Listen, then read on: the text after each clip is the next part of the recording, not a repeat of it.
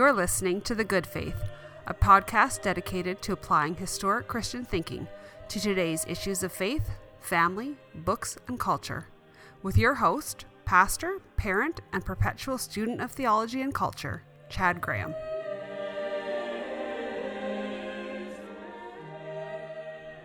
In 2015, the Supreme Court of Canada ruled in a case known as Loyola and explained the limits of the freedom of religion. They explained that Canadian law allows for religious pluralism, but the nation will only ultimately tolerate competing religious beliefs to the extent that they do not conflict, quote, with core national values. This, of course, is no new demand. More than 2,000 years ago, the Emperor of Rome, Augustus Caesar, declared that a golden age of humanity had dawned with his reign. It was required that all members of the Roman Empire affirm in solidarity, Caesar is Lord. As his propaganda would assert, the providence which has ordered the whole of our lives, showing concern and zeal, has ordained the most perfect consummation for human life by giving it to Augustus, by filling him with virtue for doing the work of a benefactor among men, and by sending him, as it were, a savior for us all, and those who come after us, to make war cease, to create order everywhere. The birthday of the god Augustus is therefore for the world the Evangelion, the gospel that has come to man through him. It is within this context that we might appreciate the scandal of the Christian message, which Mark recounts this way: the beginning of the gospel of Jesus Christ, the Son of God, who came, he records, proclaiming the gospel of God and saying, "The time is fulfilled, and the kingdom of God is at hand. Repent and believe in this gospel." Mark chapter 1, verse 1 and 14. What then did it mean to be a Christian? Jesus' followers quickly began to explain, as the Apostle Paul recounts in Romans chapter 10 and verse 9. If, and presumably only if, you confess with your mouth that Jesus is Lord, and believe in your heart that God raised him from the dead, you will be saved. To the Corinthians he wrote, "We know that an idol has no real existence, and that there is no God but one. For although there may be so-called gods in heaven or on earth, as indeed there are many gods and many lords, yet for us there is one God, the Father, from whom are all things, and for whom we exist, and one Lord, Jesus Christ, through whom are all things, and through whom we exist." 1 Corinthians 8, verses 4 to 6. And soon the self-proclaimed divine emperors of Rome would hear the children of God declaring together in one voice, Credamus in unum Deum, Patrum omnipotentem, Factorum Caeli et terra, Visibilium omnium et invisibilium. We believe in one God, the Father, the Almighty, maker of heaven and earth, of all that is, visible and invisible. Et in unum Dominum, Jesum Christum. And in one Lord, Jesus Christ. Soon the Roman authorities had to begin dealing with this Christianity. Pliny, a Roman governor, wrote to the Emperor Trajan that after interviewing Christians, what he found was a depraved superstition, carried to extravagant lengths. Tacitus, a Roman historian, speaks of Christians this way: their originator Christ had been executed in Tiberius' reign by the governor of Judea, Pontius Pilatus. But in spite of this temporary setback, the deadly superstition had broken out afresh, not only in Judea, where the mischief had started, but even in Rome. All degraded and shameful practices collect and flourish in the capital, he disgustingly notes. And then he explains that they are being killed because of their hatred of mankind and their lack of piety. Born in tremendous controversy, Christianity struggled with the weight of an entire empire, an entire culture, an entire way of life rigged up against them. The book of Acts records the first martyr who died for the Christian faith, Stephen, whose feast has been celebrated traditionally on the 26th of December. The Feast of Stephen, from the Christmas carol Good King Wenceslas.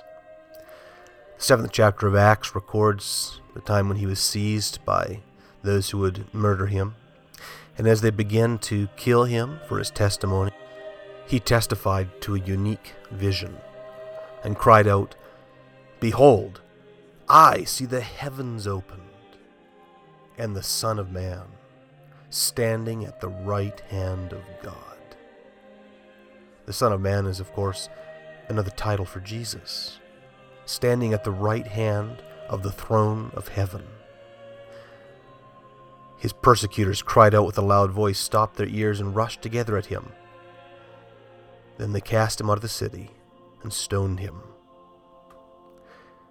And as they were stoning Stephen, he called out, "Lord Jesus, receive my spirit." And falling to his knees, he cried out with a loud voice, "Lord, do not hold this sin against them." And when he had said this, he fell asleep. This strange testimony of the first martyr, who loved those who killed him and who saw the beatific vision of the Lord Jesus Christ and the hope of a life after death, would stir in the imagination of those who saw his death many questions. About 100 years later, as the Roman persecutions picked up, the stories followed a very similar pattern to that of the biblical Stephen. Polycarp's martyrdom is described in one of the earliest documents of the church. Polycarp was the very aged leader of the church in Smyrna. And when he was brought before the stadium, it was reported that he heard something like a voice from heaven saying, "Be strong, Polycarp, and courageous." And although no one saw the speaker, those of our people who were present, says the reporter, heard the voice. Well, he was brought forward, and the proconsul, the Roman judge who was there, having respect for his great age, tried to persuade him to give up Christianity. To be a Christian, that was a big problem in the Roman Empire, not because you had a particular religious view, but because of your exclusivity. If he simply admitted that Caesar was Lord, bowed to him, then things would be okay. And the proconsul says that. Have respect for your age. Swear by the genius of Caesar. Repent. And say away with the atheists, a term used for Christians. So Polycarp solemnly looked at the whole crowd of what the author of the Martyrdom of Polycarp calls lawless heathen, who were in the stadium, and he motioned toward them with his hand, and then groaning as he looked up to heaven said, "Away with the atheists." But when the magistrate persisted and said, "Oh, swear the oath, and I'll release you. Just revile Christ," Polycarp replied, "For 86 years I have been his servant, and he has done me no wrong. How can I blaspheme my king who saved me?"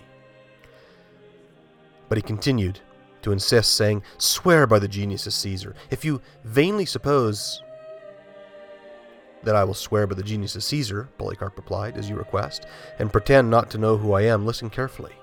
I am a Christian. Now, if you want to learn the doctrine of Christianity, name a day and give me a hearing." Eventually, losing his patience, the proconsul said, "I have wild beasts, and I'll throw you to them unless you change your mind." But Polycarp answered, Call for them, for the repentance from better to worse is a change impossible for us, but it is a noble thing to change from that which is evil to righteousness. And the proconsul said to him again, I will have you consumed by fire, since you despise the wild beasts, unless you change your mind. But Polycarp said, you threaten with a fire that burns only briefly, and after just a little while is extinguished, for you are ignorant to the fire of the coming judgment and eternal punishment, which is rightly reserved for the ungodly. Why do you delay? Come, do what you wish. With great courage he then endured his martyrdom. And the author concludes, such is the story of the blessed Polycarp. Although he, together with those from Philadelphia, was the 12th person martyred in Smyrna, he alone is especially remembered by everyone, so that he is spoken of everywhere, even by the pagans. He proved to be not only a distinguished teacher, but also an outstanding martyr, whose martyrdom all desire to imitate, since it was in accord with the pattern of the gospel of Christ. By his endurance he defeated the unrighteous magistrate, and so received the crown of immortality. Now he rejoices with the apostles and all the righteous, and glorifies the Almighty God and Father, and blesses our Lord Jesus Christ, the Savior of our souls, and helmsman of our bodies, and shepherd of the universal church throughout the world. Now this is what it meant to be a Christian in the 2nd century. It is not so today. We don't face the same level of violent hostility, at least in Western culture. Of course, this isn't true in other places of the world. Every day today, people are being martyred for their faith throughout the Middle East, throughout massive parts of Africa. We see significant persecution happening in China, and there are great questions about human rights violations going on there. With due acknowledgement for that, it's not the common experience of those likely to be listening to this podcast. Our experience is a little bit of a weaker form of persecution. It is nevertheless real. And many Christians today who would ascribe to the fundamental beliefs of Christianity perhaps don't grasp quite how controversial these beliefs truly are. Luke Timothy Johnson writes, I think that the Christian creed enunciates a powerful and provocative understanding of the world, one that ought to scandalize a world that runs on the accepted truths of modernity. By the title modernity, he is speaking of the way our world in its liberal democracy works today. It is a way of looking at the world and a set of values that the justices in Loyola called core national values, and they're expressed in our law. Law is always an exercise in the values and morality of a culture. We often hear the phrase, you can't legislate morality, but that's a total oxymoron, if that's the right phrase. It's an impossibility. All legislation is the legislation of morality. As the Chief Justice, or former Chief Justice of Canada, Beverley McLachlin, said, morality speaks to our conception of how human beings should behave for their own good and the greater good of society. Through morality, often abetted by the criminal law, society has traditionally found collective answers. It's not a surprise, then, that over the course of the last few years as we've seen a significant shift in culture, we've seen a significant shift in the way the law deals with the Christian faith. The law has a massive authority. In an essay written by Chief Justice McLachlin, she writes, the authority claimed by law touches upon all aspects of human life and citizenship, voting, taxation, mobility, family organization, and public discourse. The rule of law, she writes, leaves no aspect of human experience unaffected by its claim to authority. And this is a counterclaim to the claim of Jesus Christ. For us, there is one God and one Lord. To be a Christian is to be controversial. And yet, significant hope and help can be found in the writings of the Church that has gone through this before.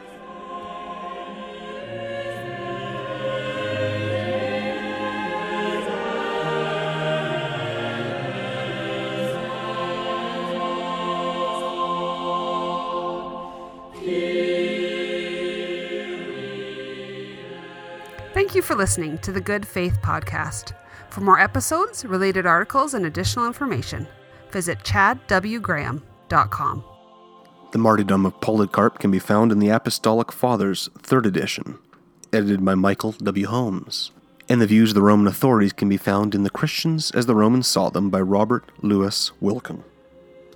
I again reference the first volume of Ancient Christian Doctrine, We Believe in God, edited by Gerald Bray and Thomas Oden, and published by University Press. When I reference Luke Timothy Johnson, I'm referring to the Creed, What Christians Believe and Why It Matters, published by Doubleday. And the Nicene Creed is readily available online.